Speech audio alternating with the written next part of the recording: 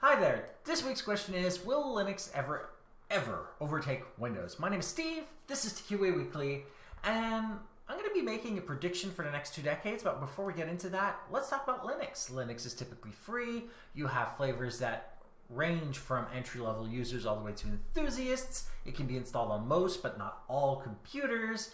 And of course, you have access to a lot of free software, but not necessarily the software that people want. So for those of you that are moving from Windows to Linux, you will have to adapt. However, that being said, since there's not one particular version of Linux that a whole bunch of people are using that contains everything that everybody wants to use and wants to do with it, it is lacking. It only exists currently on 1 out of every 50 installs on personal computers.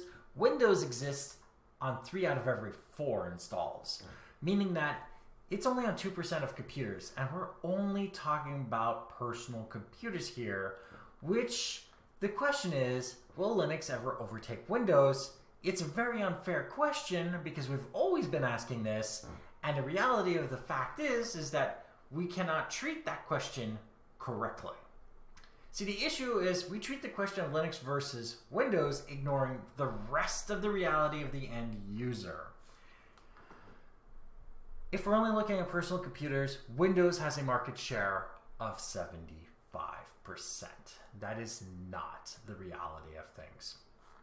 Android is installed on every 4 devices out of every 10. Windows accounts for only 1 out of every 3 devices that connects to the internet. iOS is present on half of that. And Linux, when we are looking at everything else, is long forgotten. Will Linux ever overtake Windows? Probably not, because Android has been overtaking Windows already, and it is far more likely that both Windows and Linux will be erased by platforms like Android or that are from the lineage of Android.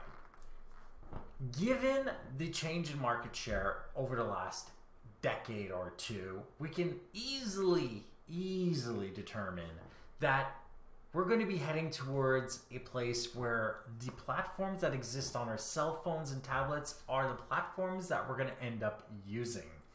And when we are talking about making video games, making software, making websites, and doing things, we're focused, laser focused on making things work for Windows, for consoles, for iOS, and more specifically for Android because of the current market share.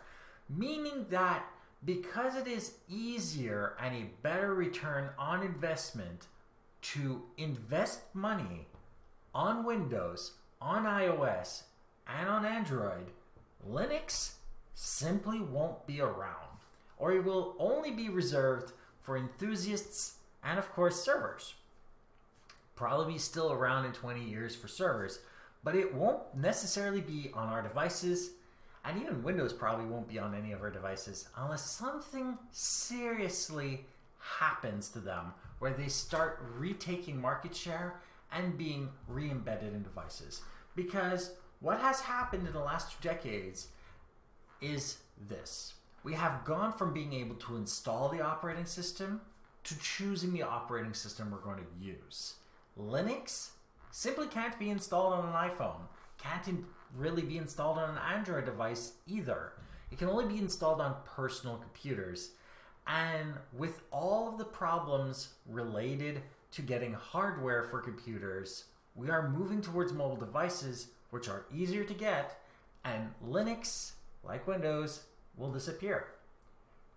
What will happen in the next 20 years will be interesting to see because, as we all know, Google has a lot of issues having to deal with privacy. So what will a Google-centric era look like once Microsoft disappears itself?